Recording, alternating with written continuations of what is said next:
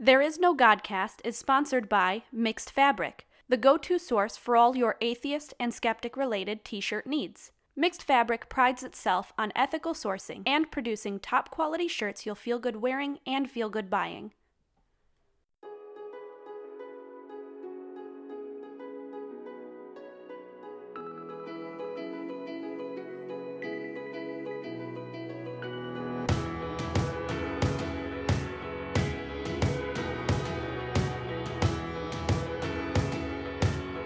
There Is No Godcast, the official podcast of Northern Indiana Atheists.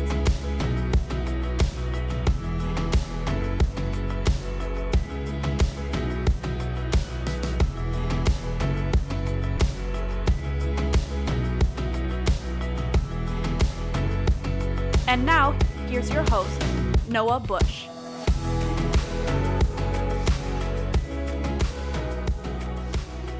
What's up, failures, and welcome to the Chicken Hut, a CNC fan. I gotcha. Anybody listening to this who listens to my other show is probably like, wait, what the hell? Which show did I press play on? I totally got you. This is, in fact, There Is No Godcast, but it is still me, your host, Noah Bush. Welcome back for our second episode. Yeah, so we have actually got a lot of stuff to get to today. This might be a longer than usual episode, and by usual, I mean our one other episode. When we first, again, I keep saying, I'm just going to kind of resign myself to saying we, because it's not like I'm the host of the show, but we meaning me and the people behind the scenes and the listeners, kind of all of us here at the Ting family. So when we first started really developing the show and talking about the show, I think my goal was to make it more like a 30-minute show. Like really there's, we don't have a time slot. I can make this show as short or as long as I, basically please. But I was kind of under the, I guess, impression that keeping the show to a goal of 30 minutes would be a lot more manageable for me. But I think, frankly, I was looking at it probably backwards. It's going to probably be more like, it'd be really tough to keep ourselves from going over a half hour just because I, can just talk infinitely. So yeah, today's episode will definitely be at least an hour. Spoiler alert, this is one of my favorite expressions, so you'll just have to kind of get used to that too. So I've already recorded 2 segments for this. I'm recording this based on the magic of post-show editing. This is being recorded after those 2 segments have already been recorded and canned. So, but this is just kind of the intro to the show because I want to sort of introduce the segments. But I'll get to that in a second. So on today's agenda, we've got a guest. We've got Chad Kripe, who is the co-founder of Mixed Fabric, the sponsor of this show. He's going to be joining us not only to talk about Mixed Fabric, but also to kind of share his story with us on our new segment, Atheist Storytime. So last week we did Off the Cuff, and I got a lot of really good positive feedback about Off the Cuff. So I'm definitely going to do that again, where I'll just grab random topics or news of the day, or just thoughts in my mind where non-belief is concerned, and I'll just kind of, stream of consciousness style, give you guys my thoughts. And so we're definitely going to do that again. But today, we're going to do Atheist Storytime, and we're actually going to do a double dose of that segment. And Chad is going to be our second person to give us his Atheist Storytime, which is just going to basically be, people who want to come on the show.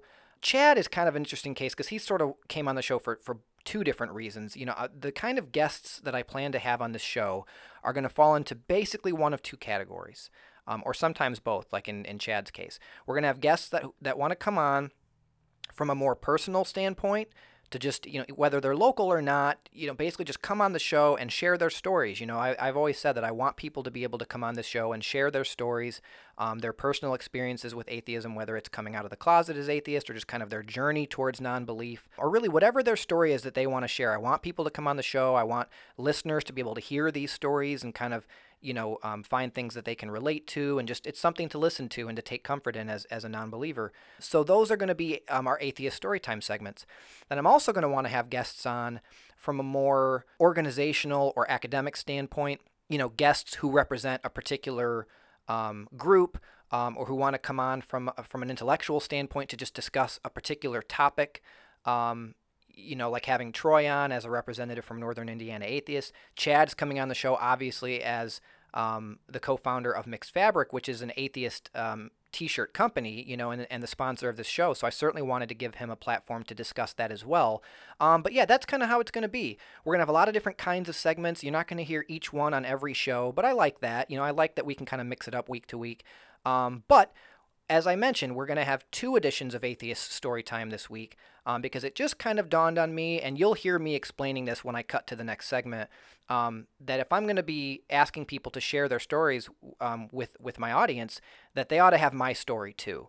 And I'll explain some more of that at great length when we do my Atheist Storytime. So that's what's going to be coming up first of our 2 Atheist Storytime segments today. But first, I want to go over a couple other things right off the top. I want to give an update on the Twitter handle status. I want to thank everybody who reached out. I actually had a lot of people contact me with suggestions, but there's a bit of a story. So, buckle in and I'll tell you this story, and then we'll get to Atheist Storytime with me.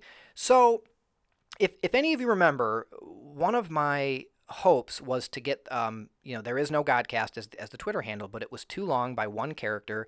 So my immediate thought was @NoGodcast. It's nice, it's clean, it's self-explanatory, it's not tough to, for anyone to figure out how to spell, so I wouldn't have to explain it every time. But it was taken, and I thought, well, what about just Godcast? Well, certainly that's taken too. So I turned it over to the listeners, and a lot of people, I think 4 separate people independently of one another, suggested there's no Godcast. Just cutting out the I in the word is to free up that one space to get under Twitter's limit. And I thought, okay, well that had occurred to me. That was one of the things I tossed around, but just something about it, I didn't like it. I didn't like that it's almost the title of the show minus 1 letter, because I was actually concerned that if I said @there's no Godcast, that phonetically it would just sound like the title of the show, and that might be confusing. I would feel like every time I gave the Twitter handle, I would have to stop and explain, it's there's no Godcast with no I. And I just, that's a whiny thing. It's first world problems, but man, oh man, I didn't really like it. As of the first show's airing, I had started the Twitter under the handle @isnogodcast, which felt equally as weird because it's 3/4 of the title of the show. But I thought, well, at least it's more self-explanatory. I won't have to spell it out. And I didn't want to have to use underscores or whatever. So anyway, I was talking with my friend Jesse, one of if not the most loyal listener I have of both of my shows. And I want to give him an incredible shout out because he has always been so incredibly supportive and active within the community of both of my shows. And Jesse he is a believer. He is not a non-believer, but he's just the same. He's been very supportive of me in my pursuit of doing this show, and I just could not give him a stronger shout out. So he and I were chatting, and I had kind of bemoaned to him my plight when it came to the Twitter handle, and I said, I really wanted to have @NoGodcast, and he's like, well, then why don't you go see if it's being used? And I said, no, it is being used. And he said, well, no, I mean, like, go to that page and actually see what it is, see if it's even active. And I was like, oh my God, dude, I don't know why it didn't even occur to me. He's like, yeah, maybe it's like a dead account. Maybe if you could contact the person who owns the handle and see if they'd be willing to give it up. And I was like, man, oh man, that's brilliant. I mean, I'm certainly not out anything if I find this person and they say no. So I pull up @NoGodcast, and I suppose with a word like Godcast, it shouldn't have surprised me that it was also a podcast related account. And I was not naive enough to think ever that I was the first person to ever come up with the play on words, Godcast instead of podcast. So sure enough, @NoGodcast was a page, and I say was because Jesse totally called it. It was a totally defunct page, sort of a legacy account for a previous atheist-based podcast called the No Godcast. It was very clear from the page. It hadn't been tweeted on for years, but I Googled the show itself to try and kind of find out who I ought to talk to about this, because I was like, well, if this handle is dead, then whoever owns the handle probably isn't checking it, So anyway, I found out that the guy who ran the show and who owned the handle is a guy named Tanner. And through some additional Googling, I found out that he actually is still heavily involved in podcasting. It's actually his vocation. He runs basically a podcasting service where they take other people's podcasts and professionally edit and sort of produce them, or at least that's my understanding from the website. So I go to the website for his company, and it's got and I'm thinking like I'll go to a contact us page and like find his email, or something like that. And anyway, they have like one of those chat bots, where it's like, oh, can we help you today? And I thought it would just be like an automated thing. But I don't know. I just clicked on it because it said something like someone is available to chat with you now. And I was like, all right, well, let's see what this is about. Maybe I can get someone who knows Tanner or can point me in his direction. So I click it, and like literally instantly, it says you are now connected with Tanner. And I was like, wait, what? Like, could it really be this I mean, like, this isn't like searching for Sugar Man or anything. I had maybe spent half an hour working on this, but still, I was like, wow. I was like almost kind of in disbelief. I was like, hey, and he was like, hello, can I help you? And I was like, is this Tanner? Which it literally said, this is Tanner, like that you're talking to. So I suppose I don't know why I asked that. It was kind of just my awkward way of starting the conversation. And he's like, yeah, man, how's it going? And I was like, good, good. And he's like, can I help you? Do I know you? And I was like, no, you don't, but I actually have kind of a weird favor to ask. And he's like, uh-oh. And he made some joke like, oh, is this my girlfriend's other boyfriend? Ha ha ha. And I was like, oh man, you know what? All right, I'm sold. Like whether the guy gives me the handle or not, I don't care. Like this guy's funny. This guy is cool. He ran an atheist podcast. He still is working in podcasting professionally, which is rad as hell. And he's funny. He's cool. I was like, this guy and me are gonna understand each other, So I was like, I'm just gonna go for it. And I said, hey, so here's the deal. Like I've got this show, and here's what it's called. And I was really hoping to have that handle that you still have. It doesn't look like you're using it, so I was wondering if you might be willing to let me have it. And it's uncomfortable, because like even though there's a part of me intellectually that's thinking like, well, why shouldn't he let me have it? He's not using it for anything, and I'm trying to be polite in asking, and I was, but like it's uncomfortable like asking for someone to give you something, especially when you don't really have anything really to offer in return. And he reacted kind of like, oh boy, and he was very polite and very gracious about it. And he kind of acknowledged some of those same things. He's like, yeah, I mean, like on the one hand, I'm clearly not using it. And I was like, and he's like, the show's not coming back. I've kind of moved on to other things, but he said, I'm just feeling kind of oddly sentimental about it. And I was like, oh, dude, I totally get that. Believe me, I told Jesse, I think when I was telling him this story, I was like, dude, I could find like a bookmark in a shoebox that I used in high school, and I would really like tremble at the thought of throwing it away, just because I totally get the idea of being sentimental about things. But anyway, Tanner and I chatted a bit. He's like, well, tell me about your show, and we kind of talked for a bit. It wasn't a long conversation, but it was a nice talk. And he's like, well, I'll tell you what, let me think about it. And I was like, of course, and we exchanged email addresses. And he said he expressed a couple of things, and this is the reason why I'm telling you guys this whole story. I told him at that time, I said, yeah, definitely think about it. I said, let me know.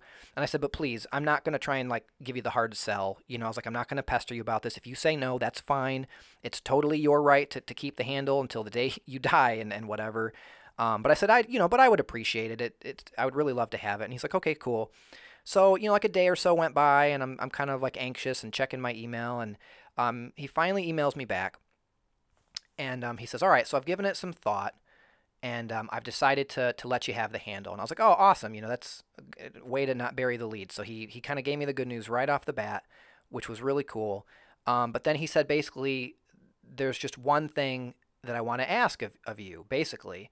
And it's something that I thought was very striking, because when he and I were chatting initially, he'd expressed a part of his trepidation was that a big reason why he kind of got out of the atheist podcasting game, and just he became kind of, I guess, I don't mean to put words in his mouth, but this is what I took away from it. He became somewhat jaded by the atheist community, and I totally get where he's coming from and what he means.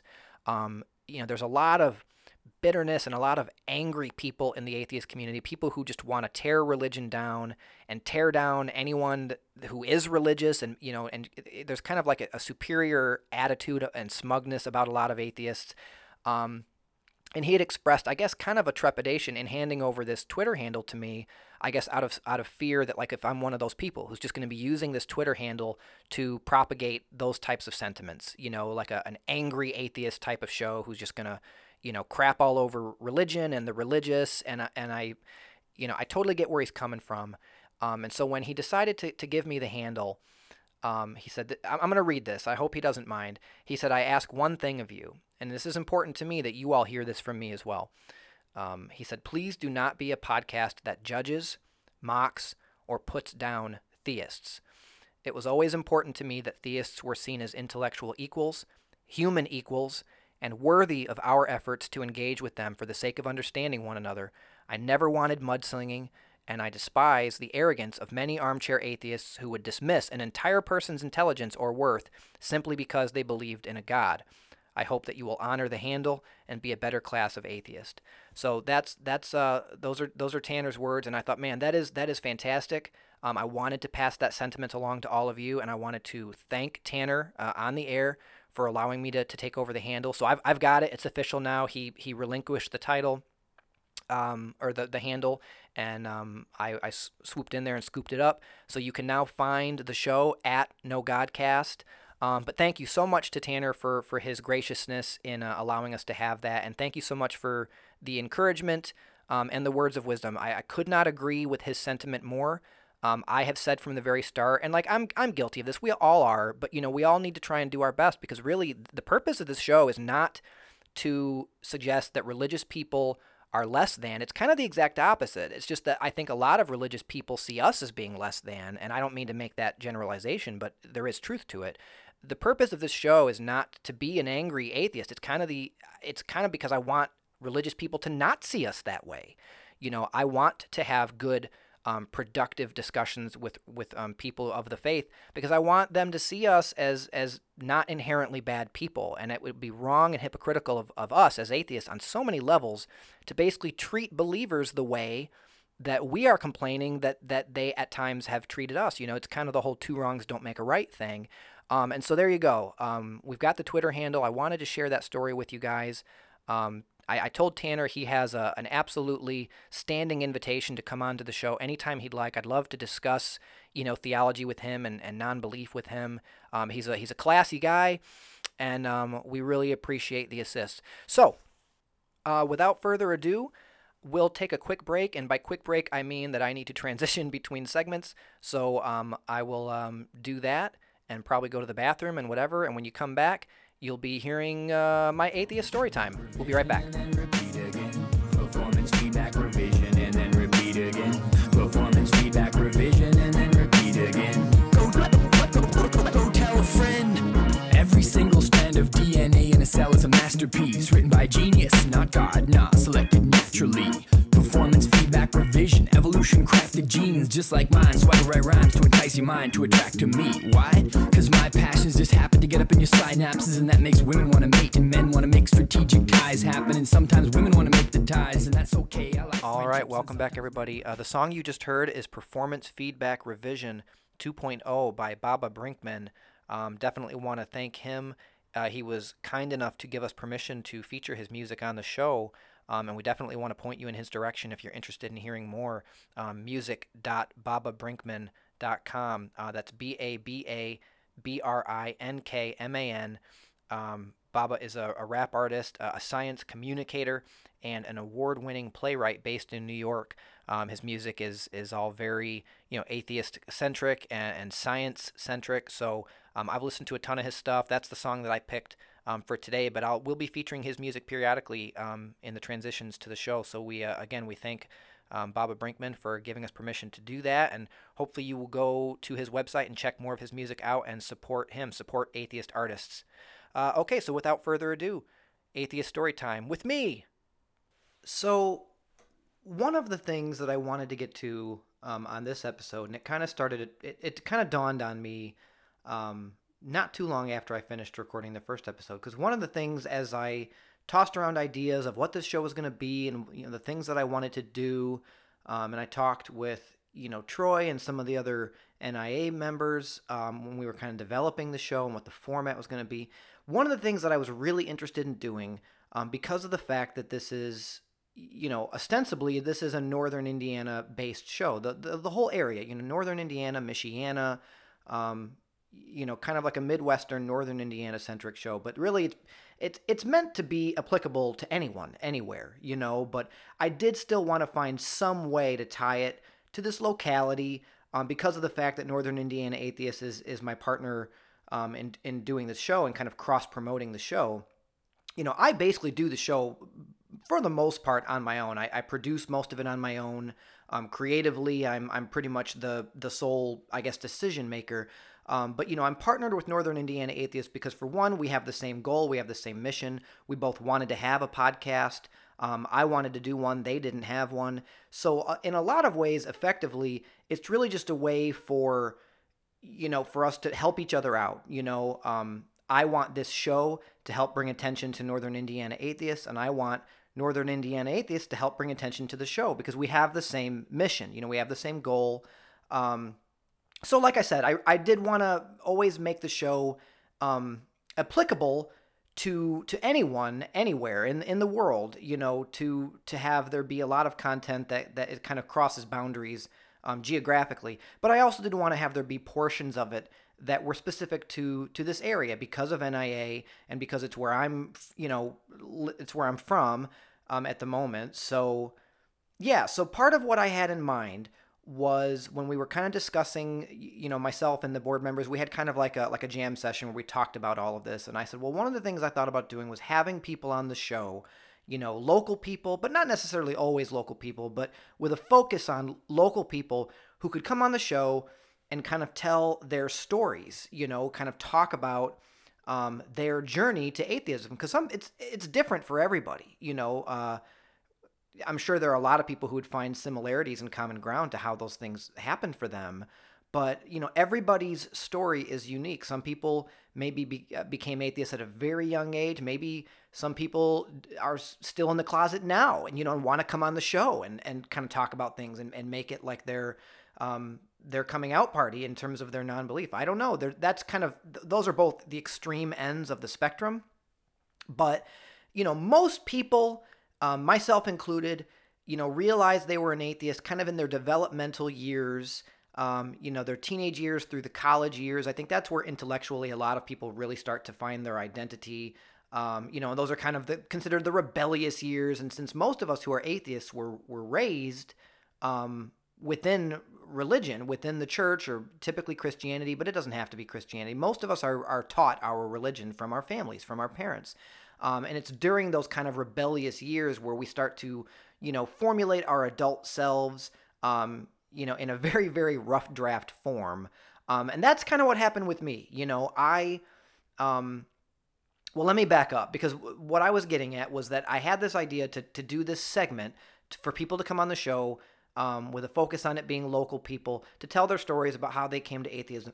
And I realized after my first show that I talked about who I am now and what this show is now and, what my motivations are now for doing this show. But it kind of dawned on me like, man, it's a little hypocritical that I'm talking about bringing these people on, and asking for people to volunteer their stories and share these potentially very intimate stories, because a lot of these stories are not going to have happy endings. You know what I mean? I hope that a lot of them do. I hope all of them do.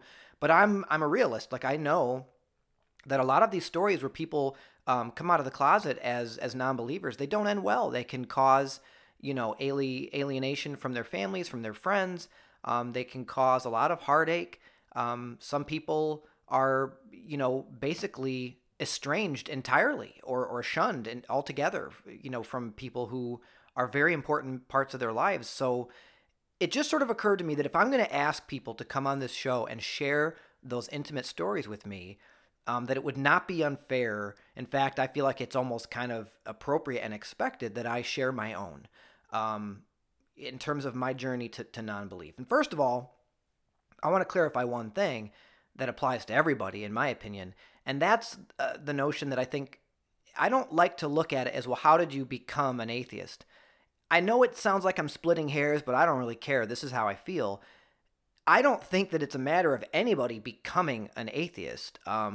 I believe that we are all born atheists. We're all born babies, but, we are not inherently born religious people. We are taught religion. As of right now, my kids are still young enough that they don't have any concept of religion, really. because they haven't been taught those things yet. That's kind of how we all start out. That's our default state. None of us are aware of any kind of supernatural or religious, deities or beings until we are taught those things by our family and by churches and things like that. So when I talk about quote unquote becoming an atheist, I guess that's just kind of it's just sort of an aesthetic way to describe it, but I prefer to think of it more as, when did you come back to atheism? When did you come back to that state before you had these religious constructs kind of forced upon you? And I know that makes it sound really unpleasant, but that's kind of what it is. Like, these religions are forced upon us as kids when we are not old enough to question authority, when we are not secure enough, in our ability to provide for ourselves, to question these things. We're not mature enough. We're not intelligent enough. We do what we're told. That's what you do when you're a 5-year-old kid and your parents say, we're going to church. Guess what? You're going to church, and that's how it is. So, and then by the time you're old enough to really think for yourself about these kinds of things, a lot of times the fish hooks are just, they're in too deep. And some people just get ingrained in those ways. And that's why religion has been perpetuated for as many hundreds and thousands of years as it has, because that's just kind of how it works. But, because we live in the age of technology and the age of information, the internet is doing more to combat. I feel bad using the word ignorance, because I know that religious people will find that offensive. And frankly, I can't blame them, but it's the only word I can think of that's appropriate. The internet has helped fight ignorance in a way never before possible in human history. In a weird way, it's also kind of helping perpetuate ignorance in some other aspects, like you've got the flat earthers and the anti-vaxxers and, morons like that. But whatever, it also has done a lot of good. It's made it a lot easier for people who are questioning their faith to kind of cultivate those doubts and find like-minded people and find, reading material and answers to these questions. And that's to be honest, that's a part of what this show is meant to be, is to reach out to those people and kind of have them be able to hear a reassuring voice to say it's okay. It's okay to ask these questions. It's okay to have doubts about whether or not there's a bearded man sitting on a chair in the sky who gets to decide what happens to you after you die. It's okay to ask those questions, and that's part of what this show is for. But I grew up in a really interesting situation from a perspective standpoint, because I was raised Catholic. My parents raised me. Well, my mom raised me Catholic. I am sure that my dad, if you really pressed him, would identify as a Christian. But I've seen my dad in church. I could probably count the number of times on one hand that I can really recall, and those are all like Christmases or special occasions. And my dad's not Catholic, so I don't think that's something that they ever really. That was something that was never really kind of made an issue of in my house, and not in a negative or a positive way. It just kind of wasn't a thing. My mom was Catholic. She was the one doing a lot of the raising where religion was concerned. So that's how I was raised. But I was raised in kind of a generational period in time where I got a really interesting perspective on how things like the internet impact viewpoints in these ways, because I was raised primarily in the 90s, as I've mentioned before, and that's kind of where the internet really got its start. The internet was around in the early 90s, but it was not widely commercially available until, I would say, probably somewhere like around 1995, 96, and then moving forward at kind of an exponential rate. So the reason why I think that's kind of an interesting thing, that because of my age, that I was raised in this kind of transitional generation, is that I can remember a very distinct portion of my life, and it's almost, at this point, I'm in my mid-30s, so it's almost like exactly half and half, right? Like, the first half of my life was pre-internet, and pre-age of information and technology, and then the second half of my life is kind of post, and I was there for the whole transition in between. So I was raised Catholic, and that's all I knew. That's all I was ever taught. That's all I was ever, led to believe was what you did. And that's kind of how it was. You go to church basically every Sunday. Every once in a while, there'd be some reason why we wouldn't, or, whatever. But for the most part, that was how it was. Me and my brothers and my mom, we all went to church, which I remember always sucked, because I was a pro wrestling fan, and there was WWF, used to be WWF, would have, I think it was WWF Superstars or something like that. It was on every Sunday at like 10 o'clock. And church was always like at 10:30, so like we had to leave at like 10 10 or 10:15, and it would always make me so angry because back then I'm like a kid. Like I want to stay at home and watch wrestling, and I got to go to dumb church, boring church where I just basically sat there and daydreamed for 60 minutes until it's time to go. But yeah, and we did, my brothers and I all did catechism classes, which was like Wednesday nights for like another hour, where I would have much rather been doing something else. But whatever, it is what it is. And I want to take a time out, and I do want to admit something, okay? Because I want to try and be objective about this, and I want to try and be as fair as I possibly can. I have to admit, it's not all terrible, It's not all nefarious. It's not all with bad intent. It's really none of it's with bad intentions for the most part. I could say a lot of things about the Catholic Church as an institution, but for the most part, as I've always said, I think most people, whether they're religious or not, are just good, decent people. And I believe that's true within the scope of the Catholic Church, just as much as it is in most churches and most people culturally worldwide. So, when you're going to church and when you're going to catechism and things like that, a lot of what they teach you is really just generic morality, right? Dressed up, in the theme of Bible stories. And that's something I've always kind of admitted, that like, just because I don't believe in God doesn't mean that I reject everything described in the Bible. Like there's a lot of good stuff taught in the Bible. And that's a lot of the stuff that they're teaching us as kids, in church and in catechism and things like that.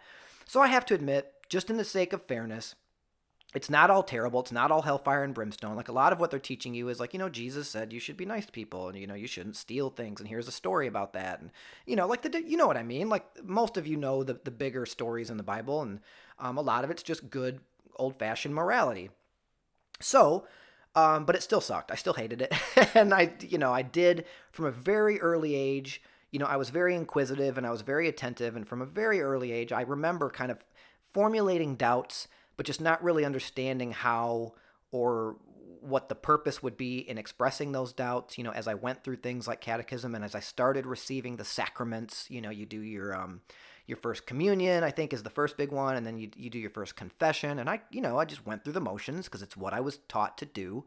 And then I think it was around the time that I was approaching confirmation, which is the big one, right? Like that's where you're like a full-on official like Catholic, like you're basically entering adulthood from a religious standpoint. And I think you usually are confirmed somewhere in the neighborhood of like 14 to 16. I can't remember exactly, but I know that there's a lot more preparation for confirmation than there is for the other sacraments. It's like almost like a year-long thing when you kind of start your pre-confirmation classes and your journey and such. And I think that's where I was getting old enough where I kind of started to really put some thought into it. Because as I went to these classes, to prepare for confirmation, they started really talking about, what a big commitment it is and what a serious commitment it is. And you have, there's like a big ceremony that you have to get up and you have to like swear. You have to swear this vow, to God and to your priest. And I think even like the bishops typically come for confirmation ceremonies, but like whatever, it's a really big deal.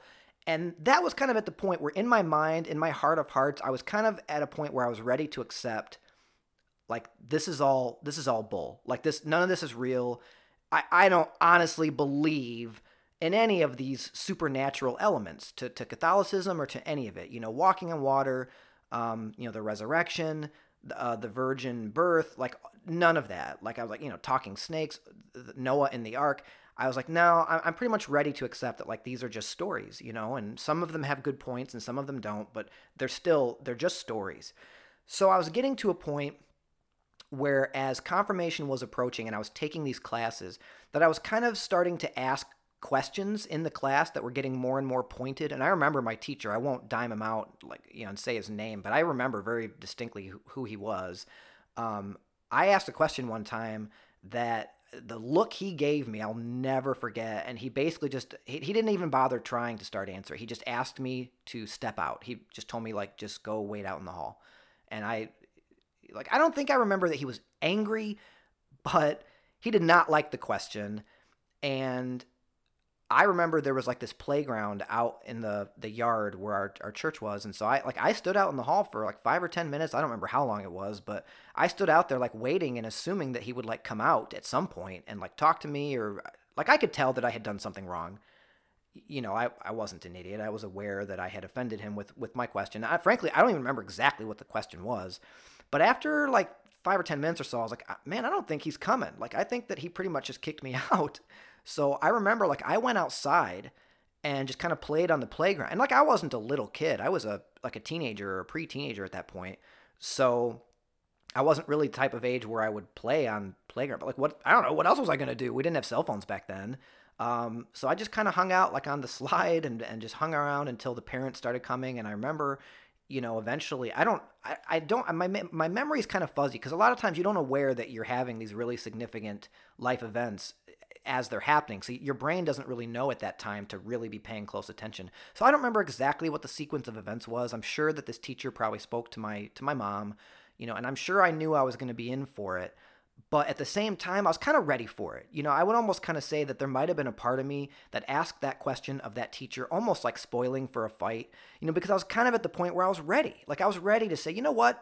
I dare you. Like I dare you to get mad at me for asking this question. It's a reasonable question and I want the answer because you guys are basically telling me that I've got to swear this vow. And man, like whether I believe this stuff or not, I at least respect you enough to not want to get up there and take this vow if I don't believe it. I know it sounds backwards, but like I actually think that would be more disrespectful to get up there and to take this vow knowing that I didn't really mean any of it. Like, hey, if you guys believe all this stuff, then you guys have your ceremony and you guys eat your wafers and drink your grape juice, and whatever and have fun. But if you want me to get up there and swear an oath, whether I believe in God or not, I don't want to be inherently disrespectful of your institution. So anyway, that's kind of where I was coming from. So I knew going home that I was going to wind up kind of having to defend myself, but I was ready to do it. I'm a teenager and I'm kind of I'm a little know-it-all at this point.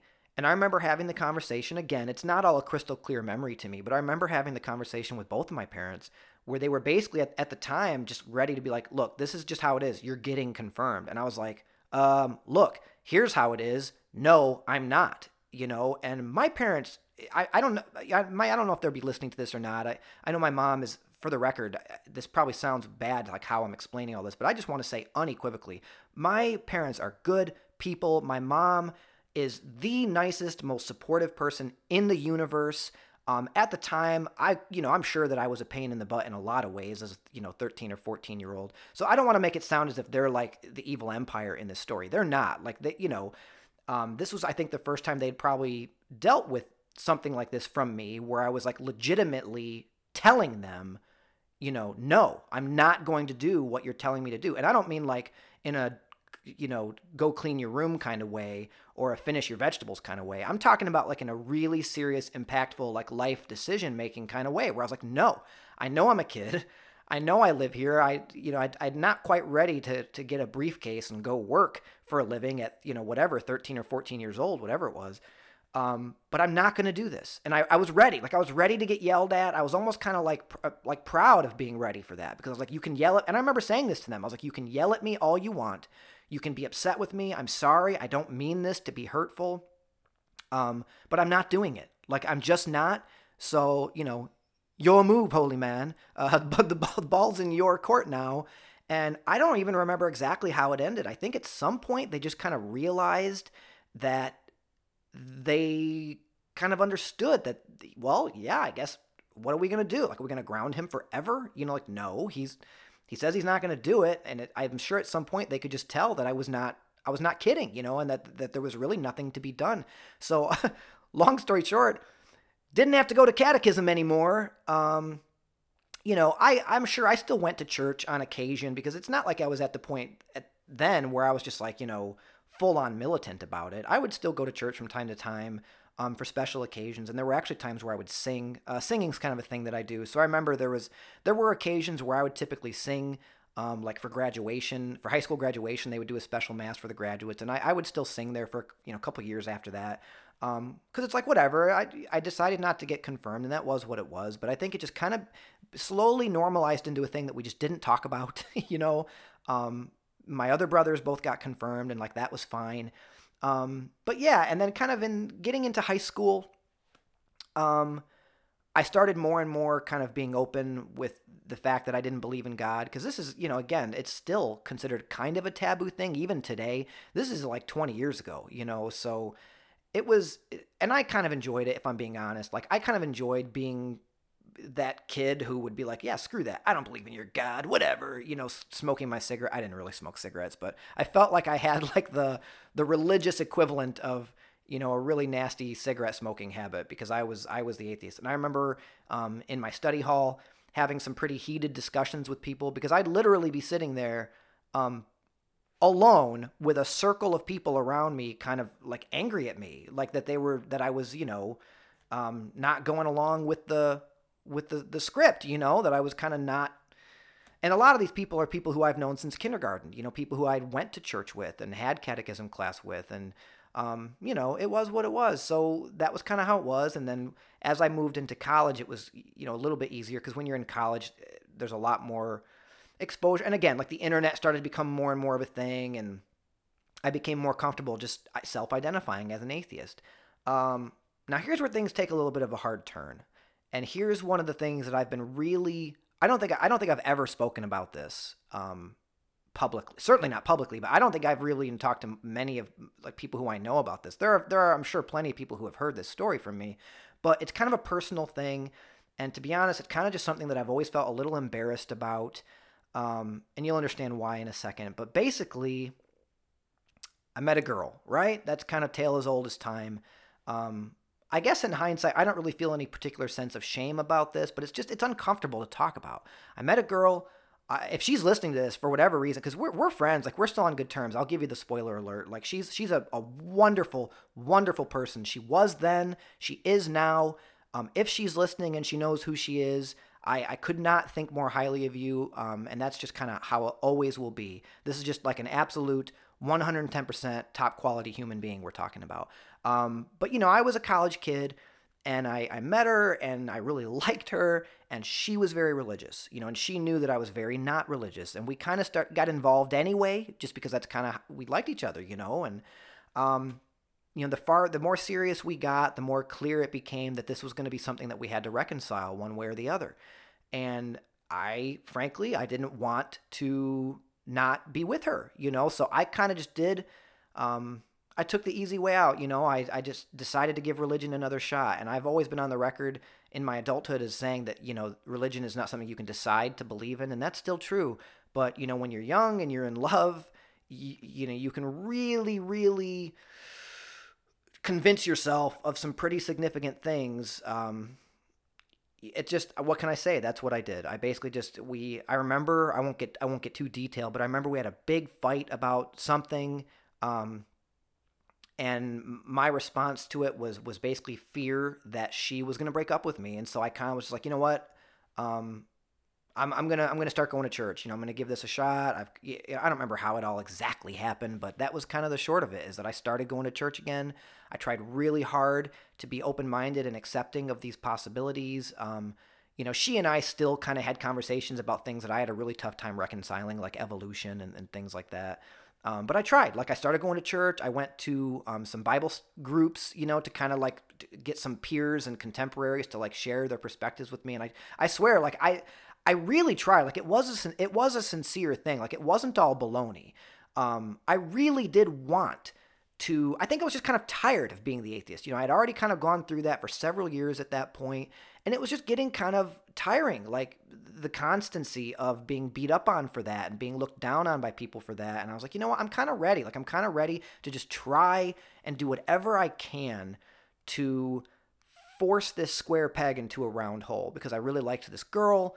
And because I knew it meant a lot to my mom at the time. Like, she was overcome with excitement that I was, going to church again. It wasn't a Catholic church. I didn't go quite that far. It was a non-denominational church. And again, I kind of referenced this earlier, but like, to be honest, it was really easy to get behind, because a lot of what happens at church, especially a lot of these more contemporary New Age churches, it's just really easy to root for. Like, a lot of it's just morality. A lot of it's just preaching being a good person and being kind to your fellow man and all of that stuff. So when I found this kind of more liberal, non-denominational church that she went to, And she lived a little ways away from me, so I found one closer to where I lived too. And I was like, yeah, okay, let's get some music, and there's nice people here. And the sermons a lot of times were basically just stories about how you can be a good person. And by and large, for the most part, I really, really accepted it. And then hey, here's how the story ends. Okay, we broke up. Like shocking. It's college relationships don't always work out. So eventually we broke up. And I think after that point, I was kind of like in this really weird position because by the time we broke up, we're kind of in the Facebook era at this point. I was on Facebook, she was on Facebook, we had a lot of friends and social network and MySpace. Like it was starting to become a big thing. And I had been relatively open about, my, I guess, kind of reconversion to Christianity. And to be honest, it just felt really embarrassing that after we broke up, it was kind of like, well, so what? Do I just... And I also thought it would be really hurtful to her, even though we didn't break up under the best of circumstances, as most breakups aren't. But I still cared about her. I didn't want to, like, a week after we broke up, be like, by the way, I was still an atheist all along. Like, I think in my heart of hearts, I always knew that. But I felt like it would almost be hurtful to her to be like, yeah, the last year and a half, 2 years, or whatever it's been since I started, going to church again, I kind of always knew that it wasn't right. It wasn't for me.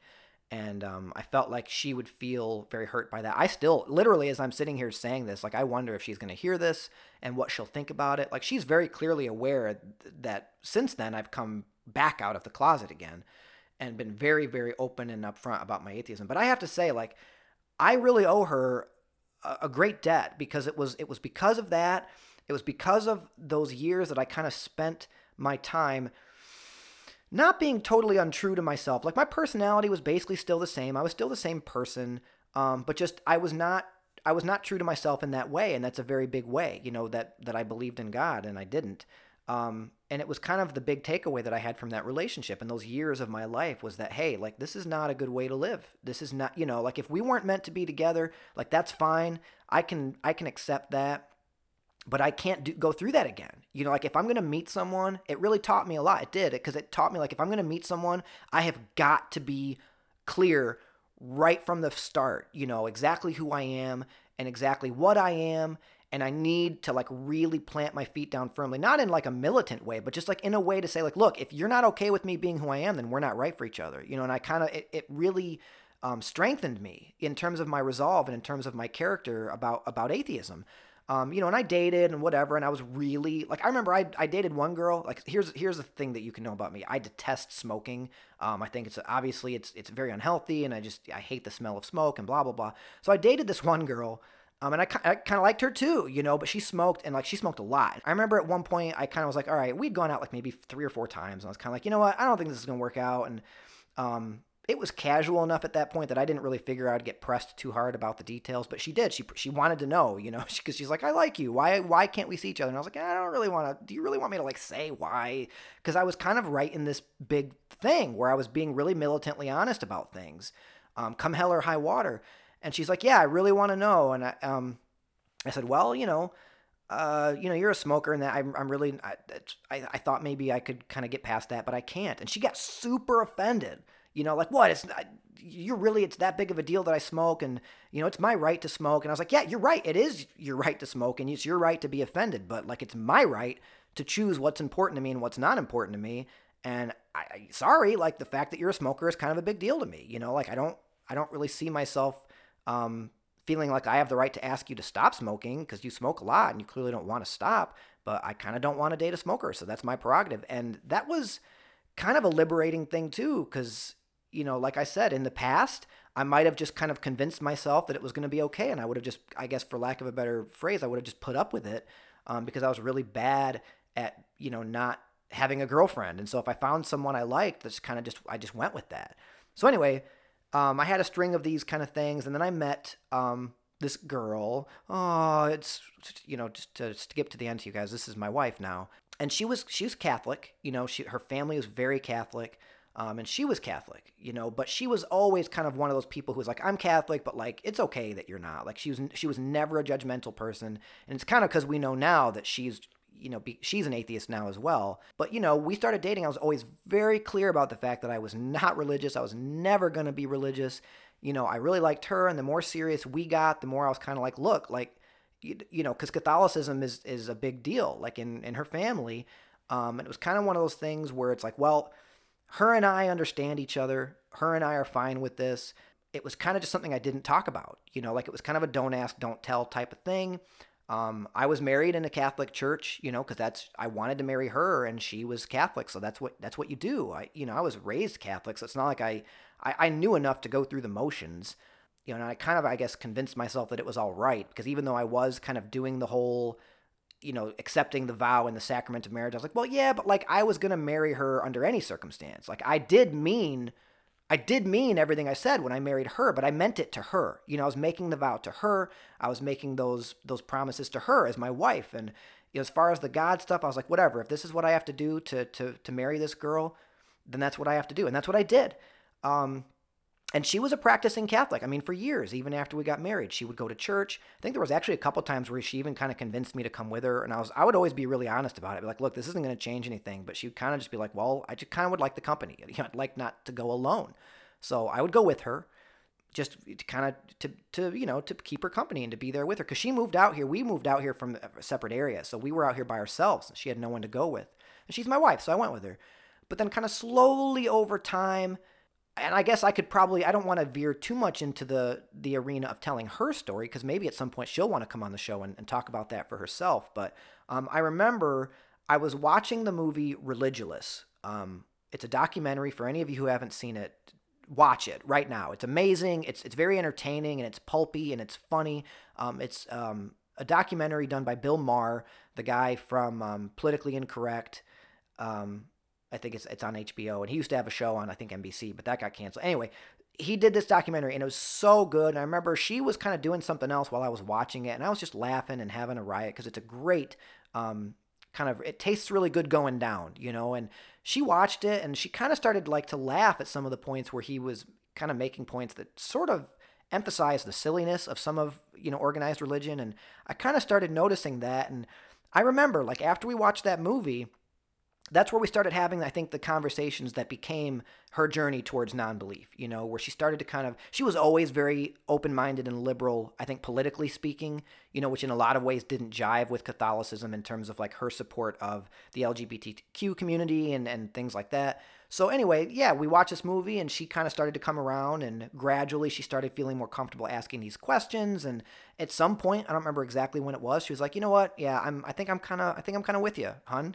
Like I think that I'm an atheist. And I was like, oh, that's awesome, but I'll try not to pretend to be too excited about it. So that's kind of right around the time where I knew she was, with me. That's, I think, what gave me the courage and the confidence. I know I'm like being really self-congratulatory here by saying courage and confidence and things like that, but that's kind of where I kind of was like, you know what? I had always kind of held on to this embarrassment of these years that I'd kind of gone back to Christianity, and I felt I didn't want to, be a flip-flopper and all that, but I was like, you know what? I got to come out with this. I got to come clean. I got to be who I am. And it was right around that time that I started seeking out Facebook groups and support groups and things like that. And that's where I found the group where I wound up meeting a lot of the people who are now in Northern Indiana atheists, Troy and people like that. And then slowly but surely I would start to post things on my Facebook. I don't know that I ever did like a big, like, guess what? I'm an atheist. Because like I had already done that when I was 16. A lot of people who I hadn't been in touch with through my college years, as far as they were concerned, I was never not an atheist, So it felt disingenuous to do like a big coming out of the closet thing. It was kind of a soft launch, I just kind of slowly but surely started sharing more links and posting more status updates where I would kind of, be open and candid about my criticisms of religion and my non-belief. And then it just kind of came to a point where I was like, look, this is pretty much how I am now. I've been this way for a while. I've pretty much been this way forever, but I'm going to be open about it now. And that's kind of where things started, and the rest of the story I told you last episode as far as what brought me to this show. And my atheist, activism and things like that. But that's it. That's it, guys. That's my story. I hope you enjoyed it. Gosh, I feel good. I feel cathartic. That was. I hope that wasn't too personal or too. I don't know. Like I'm sure that there's some parts that I left out. Nothing that really changes the narrative. But I don't want to. Like I said, I don't want to portray my parents or anyone else who's kind of appeared in this story as bad people. There's no one in this story that I have any issue with. Everyone is entitled to believe what they believe. I think that by and large, I was raised in a very good moral upbringing, and whether I have issues with Catholicism or not, I was raised in the church, and the church is, for better or worse, where I got my morals. What I take issue with is the notion that church is where you have to go to get your morals. There are plenty of cultures worldwide. You've got Hinduism, you've got Buddhism, you've got, the various different religions in Africa and the tribal beliefs of the First Nations people. Like, one of the issues, and I'm sort of going off on another tangent, but like one of the issues I've always had was like, well, Noah, you always say you think you're a pretty decent guy, and I think I am. They're like, well, but how were you raised? Aha, checkmate. You were raised Christian, and you have good morals, and even though you pretend you're an atheist now, you got your morals from Christianity. I'm like, yeah, I did. That's true. But I could have just as easily been taught those morals without being taught that snakes can talk, and that women can become pregnant without having sex with, I could have been taught those morals if I had grown up in China. I could have been taught those morals if I was raised in Switzerland or Sweden, where there's, a really, really high rate of atheism and agnosticism. So yes, I gave credit where it's due. I was raised within the church. My priest growing up, for all intents and purposes, was a very good, nice man. He does, he's not the type that, it's not like most priests are pedophiles. Let me just call it right out for what it is. It's terrible. It's awful. It's one of the biggest issues that I have with religion, if not the biggest issue I have with organized religion, is the sexual abuse. But that doesn't mean that every priest is a terrible person and who wants to molest kids. My priest was a very normal guy. I was an altar boy. So I spent time, at the church more or less alone with the adult, the members of the clergy and the deacons and things like that. And I never experienced anything other than good, honest people, as far as I was aware. And that was how it was. But just the older I got, the more I realized that it was all baloney. And from there, there were bumps along the way, with my parents, with my catechism people, with friends in high school, with, romantic relationships that I've had. There've definitely been bumps. But at this point, I'm a full-grown man. I'm very comfortable with who I am. Clearly, I'm sitting here talking to a microphone, telling my story to anyone in the world who wants to hear it. But I wanted to share that with you guys. I felt like it was something that you all deserved to know. I'm asking you to trust me with your stories, and it would have been wrong of me to say, well, but you can't have mine. So I tried to kind of give you guys as much detail as I could without overexposing the privacy of anyone else who kind of appears in the story, either directly or non-directly. But there you go. That's my story. That's how I became an atheist for the second time. I guess for the third time, because if I was born an atheist and then I came out in high school and then I kind of came out, post-college, I guess I just really can't make up my mind. I always knew what my mind was as soon as I was old enough to make it up for myself. But don't worry, there will not be any more conversions in my future. This is it for me. They say there are no atheists in foxholes, but I don't know. I don't really plan on being in any foxholes anytime soon, but this is it for me. This is it. So, okay, let's move on. And by let's move on, I of course mean let's take another quick break. You can hear a little bit more music from Baba Brinkman. That's music.bababrinkman.com. BABABRINKMAN. That's Baba Brinkman. And we'll be right back with our interview with the co-founder of Mixed Fabric, Chad Kripe. Living things only seem designed because you can't see how they're being revised. And the feedback lies in evolution's brutal gaze. Either you have babies who have babies or get booed off stage. But I ain't evolution's slave, just like you. I like to get laid, and we can choose not to reproduce in this contraceptive age. Performance feedback, revision, repeat again. Performance feedback, revision, repeat again. Performance feedback, revision, repeat again. All right, hey guys, we're back. Joining me on the show now is the proprietor of Mixed Fabric. I'm hoping that's the correct word or close enough anyway. Chad Kripe. Yeah, I guess it's the right word. Hi, everybody. Welcome to the show, Chad. Thank you for having me, Noah. Oh, it's my absolute pleasure. So is that right? What would you be your official title with Mixed Fabric? I guess co-founder, and I would go with co-founder. I have a partner. That sounds very dignified. Yes. I don't know that dignified is what we're going for, but we don't really have titles. So, Sure. but yeah. So you've got a partner. So so you're the co-founder. Yep. Excellent, and proud sponsor of this show. Proud sponsor of There Is No Godcast. That excites me. It excites me to no end. Well, hey, I'm here to excite you, Chad. That's what I'm here for. So, so we've got you on the show for a couple different reasons, and we'll start with well, we're already talking about Mixed Fabric, so I just want to say, for one, thank you for sponsoring the show. I certainly appreciate that. We're happy to have you. Absolutely. Now, one thing I wanted to get out of the way right off the bat, I love the name. And it's subtle, and I think it's genius. And I just wanted to ask you, for anyone listening who might not catch the reference, could you go ahead and explain the meaning behind the name and kind of the purpose behind naming the company Mixed Fabric? Sure. When we started thinking about this business, we're thinking what to call it, and my co-founder lobbed Mixed Fabric at me. I got it immediately because it's brilliant. There is a reference somewhere in Leviticus. I don't have the exact reference off the top of my head, but it says that anyone who wears a garment made with mixed fabrics should be stoned to death. That is Levitical law. Right.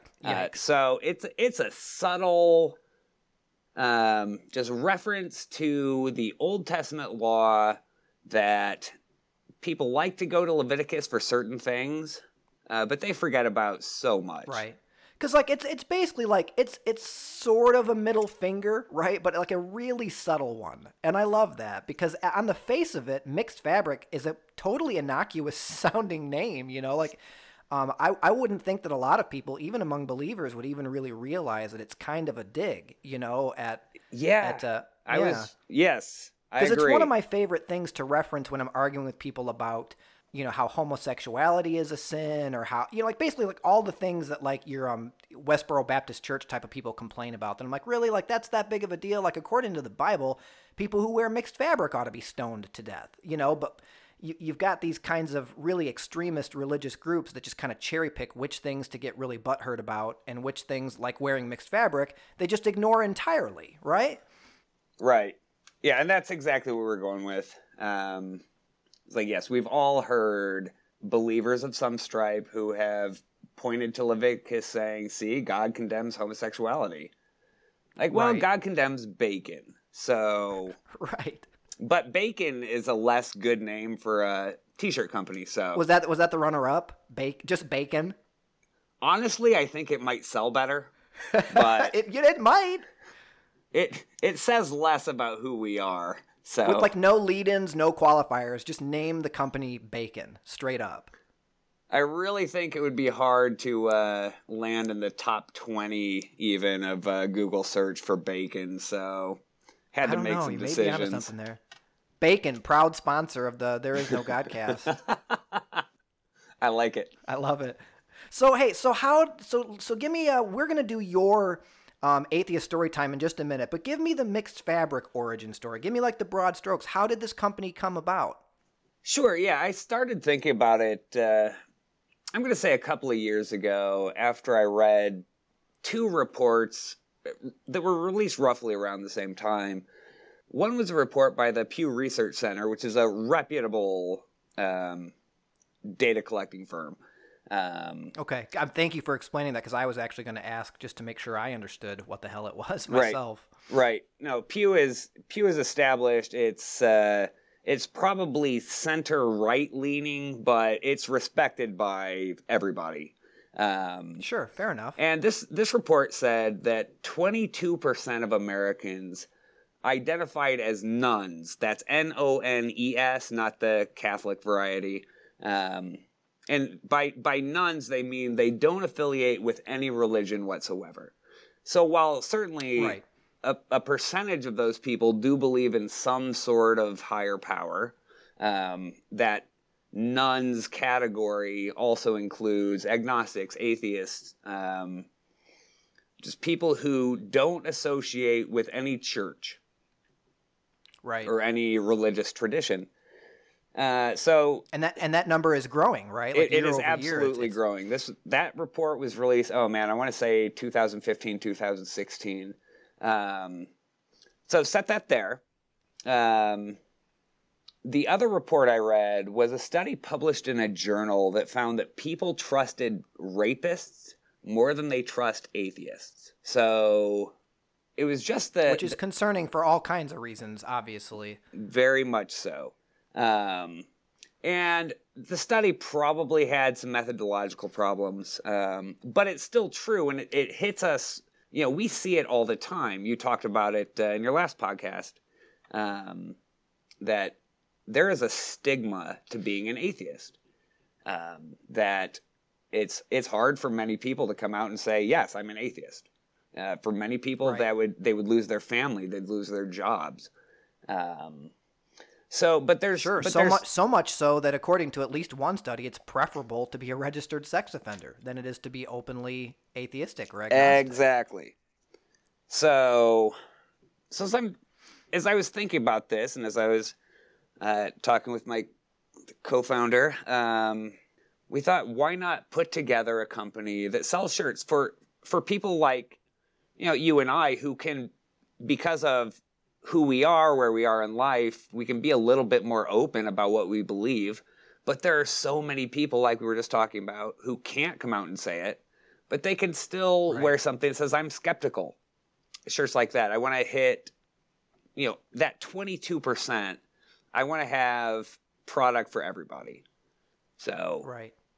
you want to wear a shirt that says, I'm an atheist? Great. I'll have a shirt that says that. You need something that's more subtle? I'll have that too. But what we need to do is build a community of unbelievers.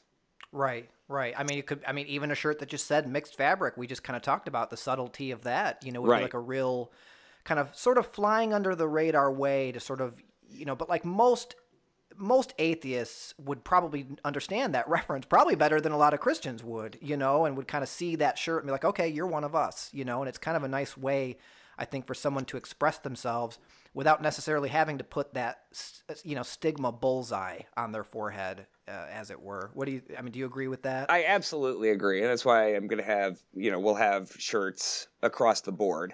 My personal Right. favorite, because we talk about the stigma that atheists face, there is a running joke in atheist communities that believers think that atheists eat babies. So Right. my favorite shirt will always be the one that says, I don't eat babies. Let's just call it right out Right. for what it is. Right. I don't. Well, that's great. So what kind of schedule are you guys looking at this point? I know that when I first released the episode of the podcast, you guys were real close to having the website up. What kind of timeline are you guys looking at in terms of actually coming to market and being able to take orders? I would say we're still really close, and I'm excited that you asked because I'm going to announce this here, but I will let you Ooh. announce when it actually happens. We're putting Okay. together a Kickstarter that we hope to have live in about a month. I would say within the next week, as of right now, January 9th, we will have our Facebook page up and running. There'll be previews. I encourage anybody listening, come like the page. Let us know which designs you like, what you're interested in. Right. But we are going to open with a Kickstarter to get everything going with good prices, some really fun rewards. And we're kind Excellent. of... So this is breaking news. Like you heard it here first. You There is no Godcast. absolutely heard it here first. Awesome. So yeah, well, everyone will keep your eyes out for that Kickstarter. It's not because as Chad referenced, it's right now we're recording. Today is January 9th, but I'm sure that it won't be. This won't be the day that the episode is published. But so hopefully by the time anyone is listening to this, we'll be even closer to that website being fully ready to go and the Kickstarter being ready to go. Yeah. Awesome. Well, you can count me in as a supporter. Do you have like things in mind already, like different levels of contribution for the Kickstarter? If you can give any examples, Well, there's just going to to be whet people's appetites. Sure, there are going to be the obvious bundles. buy a couple of shirts and we'll throw in a few other things. We have stickers. We've talked back and forth on a number of things and haven't nailed quite everything down. I can say this: we will have a limited edition shirt that will only ever be available on the Kickstarter. It's designed by a local atheist here in northern Indiana, an artist, and it's going to be a great shirt. And it will only be available on the Kickstarter. So That's awesome. That's a great idea. You're smart, Chad. thank you, Noah. Or was that someone else's idea that you want to give credit for? Or do you want to just take it all? No, I think that was my idea. All right, then just soak it all up. Just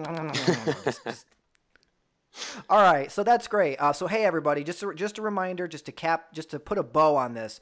Mixed Fabric, our sponsor, our one and only sponsor. We're so appreciative of everything that you're doing to support the podcast, Chad, and everybody at Mixed Fabric. So everybody listening, go check them out. Check them out on Facebook, Mixed Fabric, just like it sounds. Check out their website, mixedfabric.com, and certainly tune in to future episodes of this show where we will keep you updated on the progress of things like the Kickstarter and all of that. So we will move on. As you and I talked about before we came on air, we had you on the show for two reasons. Number one, Mixed Fabric, and obviously the company's affiliation with this show.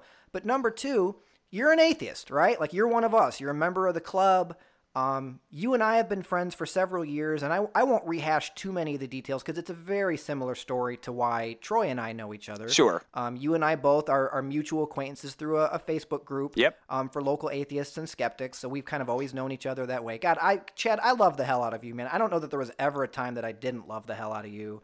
I remember I came to an event down in Goshen, and I think it was the first time that Molly and I had ever been anywhere in person for any kind of atheist event, and you were there. And I remember just right off the bat, I was like, "Man, this guy is rad as hell." So Was that I'm not telling you that for any other reason. Was that the Cards Against Humanity night? Yes, it was. Yeah. I remember that night. Yeah, that was a lot of fun. It was. So I've known Chad for a few years, and so obviously I knew when I developed this show that I was going to want to have you on here. And that was before the Mixed Fabric sponsorship even really came up. So we're doing Atheist Storytime. This is a big thing that I want to do on this show, is really feature local atheists and agnostics and kind of hear their stories, to kind of, I don't know, to inspire other people, to bring comfort to other people, to just hear that they're not alone. And I remember you told me, like, I'd really like to tell my story. I think a lot of people will find common ground in what I went through. So without further ado, I'm just going to turn the floor over to you, Chad. Take it away. What's your story? Oh man, I'm hoping, I'm envisioning right now organ music. Do you know why? Why? When I was growing up as a very conservative, evangelical, fundamental Christian, every Sunday night on the radio, we would listen to a radio program called Unshackled. And there was very dramatic organ music. So that's sort of what I heard in that pause, like, as you say, turn it over, here's your story. Yeah, no pressure. Just go. Just entertain us. So yeah, I was raised in a fundamentalist Baptist church. We were at church all of the time. I grew up believing that I would go into the ministry, and so when I graduated from my evangelical high school, I went to 1 year of Bible college, and I went to a conservative Christian college, graduated in 3 years. I started seminary almost immediately. I completed my master's at a conservative evangelical seminary. And so you were not messing around. You were not just like, oh yeah, I was raised religious. You were like full on, like ready to take the full plunge. on, have a degree from seminary. Now there was a thing where I was so young, and in most churches there are 3 job options. You can be a senior pastor, you can be a youth pastor, or you can be the music pastor. Well, I'm not great at music, certainly not trained in it, and I don't like kids that much. I mean, my own are great, but other people's, case-by-case basis. So I get it. But I want to go back to sort of the origin story, I guess, of why I went to seminary in the first place. When I was, let's say 6 or 7, but probably 6, there were some missionaries who came to my church, and I actually have a memory of like walking down the aisle at the end of that presentation and telling them that when I grew up, I was going to be a missionary. And everybody in the church saw that. And for the rest of my formative development years, everybody repeated that message to me. Like, oh, I remember you said you're going to be a missionary. And, later Right. it became, I'm just so proud of you. You're going to go into the ministry. Dude, I never thought about what I was going to do when I was in high school. I never had to. Didn't have to think, Right. what am I going to do with my life? I obviously know, duh. This is 'cause that Mad Lib got filled in when you were like 6 years old. exactly, and then was like reified continually. So yeah, Right. obviously I go and get my degree from a Christian college. I started seminary actually the next week after graduating, and then I get out of seminary, and I'm involved in what would be considered a mega church in Grand Rapids. It's a sizable church. We were involved in so many things. And I'm getting experience with a lot of different things. And there came a point when, it's a very long story, but made the decision to pause that life plan and pursue a degree in English. And it was sort of at that point where, okay, I'm no longer pursuing a career in the ministry. I am now going to turn my attention away from that. That so many questions I had that I had suppressed started bubbling up. Like what? Give us a couple examples of some of those Sure, questions. the existence of hell is the biggest one. Sure. I had struggled with that for a while, but again, these are questions that you're supposed to have answers to when you're in the ministry. Sure. So I had the canned answers, but on an emotional level, I had suppressed those. So they started bubbling up, and I started asking questions that needed to be asked that I had never let myself ask before. And it was a fairly short process from there as I started letting myself think those questions, but letting myself feel through the answers. I was like, yeah, no, this whole church thing is not for me.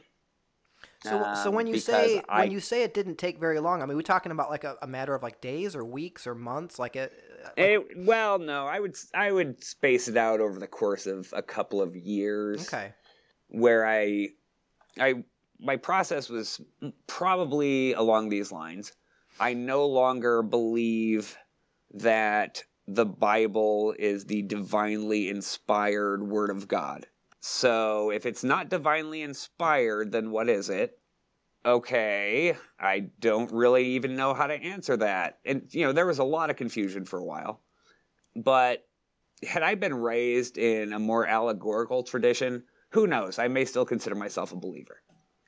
But like you talked about in the last Godcast, like you and Troy talked about, like there are ranges of what we can call ourselves. And I stopped being an evangelical Christian and became, one of the nuns, again, N-O-N-E-S, one of the people who were unaffiliated.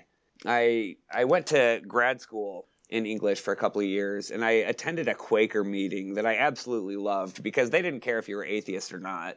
It was just more about people being together. And, we have found in Northern Indiana, there are religious communities that we can work very well with. Yeah, absolutely. And I've always maintained, that really it almost doesn't matter what your religion is or any religion at all, that most people, regardless of their religious beliefs, are just good people. They're just good, normal, everyday people. The majority of people, So yeah, I've tended to find that there are a lot of religious allies, a lot of people who, even though they'll say, "Look, I still believe in God," but it's you don't, and that's cool. Like that's how a lot of people are, But it's the ones who are really uncool about that kind of stuff that kind of make it tough for the rest of us. Yeah. You know. So like at what point, you know, so you've gone through these experiences, you've had this kind of, you know, atheist awakening over this several year period in college. At what point that you had kind of made up your mind, did you start, I mean, because obviously you've got family, you've got, I'm sure, plenty of close friends in your life who were expecting you to come out of seminary, you know, and basically be, you know, Pastor Chad, or I'm not sure exactly what the title would be with Baptists, but that would have been right. so how did this news wind up getting broken to them? Like, how did this come about that you were like, look, I've made up my mind not to do this, and how did that go? Well, it'll probably be when they hear this Godcast. Oh no, are you serious? Yeah, more or less. It's not something I talk with my family about. I have never come out to them and said, hey, so that God that you believe in, that you love dearly, that means everything to you, yeah, I don't believe that. Wow. But like I'm sure certainly they must have asked you questions between then and now in terms of, you know, why you never became a missionary, or why you never, you know, continued your religious education or your studies in the seminary. Oh, sure. Yeah, I mean, I guess so. I think my family understood, you know, the decision to pursue an English degree instead. You know, and that was a decade. Well, nah. 8 years or so after I even graduated from seminary. Mm-hmm. So you tended to just kind of lean on that, just be like, you know, English was kind of more my preferred area of study, as it turns out, and they always just kind of accepted that. Yeah, I was actually surprised about that, that they understood that as readily as they did, because, you know, that story that had been told me all my life, in fairness, my parents weren't necessarily the ones who were pushing that story. It was more of the broader church community I was part of. Sure. My parents were totally fine with me deciding to go into English. They're less thrilled about me not going to church, but... Right. So do you think maybe there's a part of them that kind of suspects or already knows, you know, and then just doesn't want to know? I'm sure they do. It's just...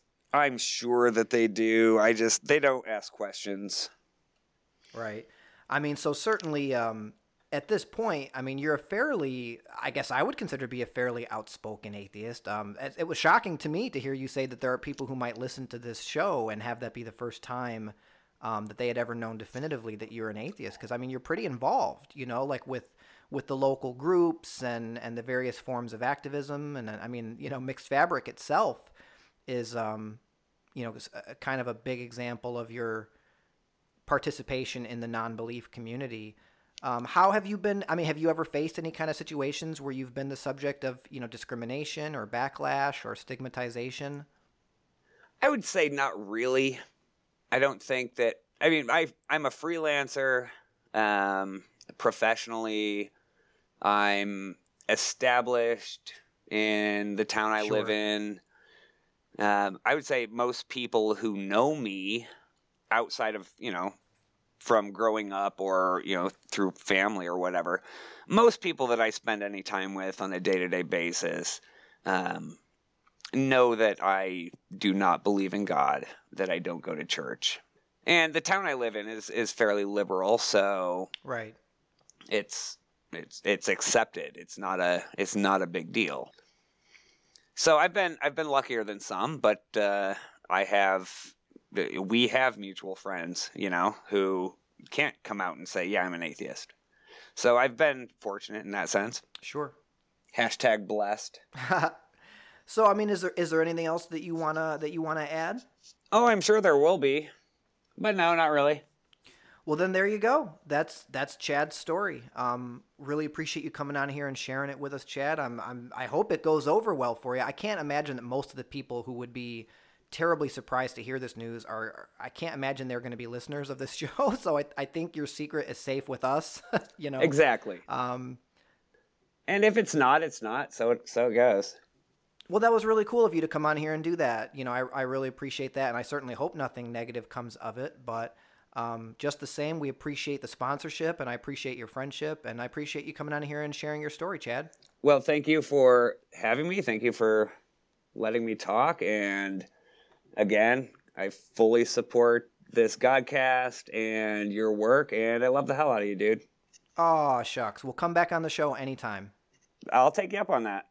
All right. Yeah, we'll get you back on here. So there you go. The definitive Chad Kripe interview. All right, guys, and I think that about wraps it up for this week. I just want to remind everybody, if you're enjoying the show, if you like the show, please make sure you rate and review us on iTunes if that's where you're listening to us. Really wherever you're listening to us. If there's any mechanism by which you can, let that platform know you're enjoying the show, or write a review or give us a rating, we really appreciate that. You can find us on Twitter at NoGodcast. You can send us an email, thereisnogodcast@gmail.com. Check us out at our website, www.thereisnogodcast.com.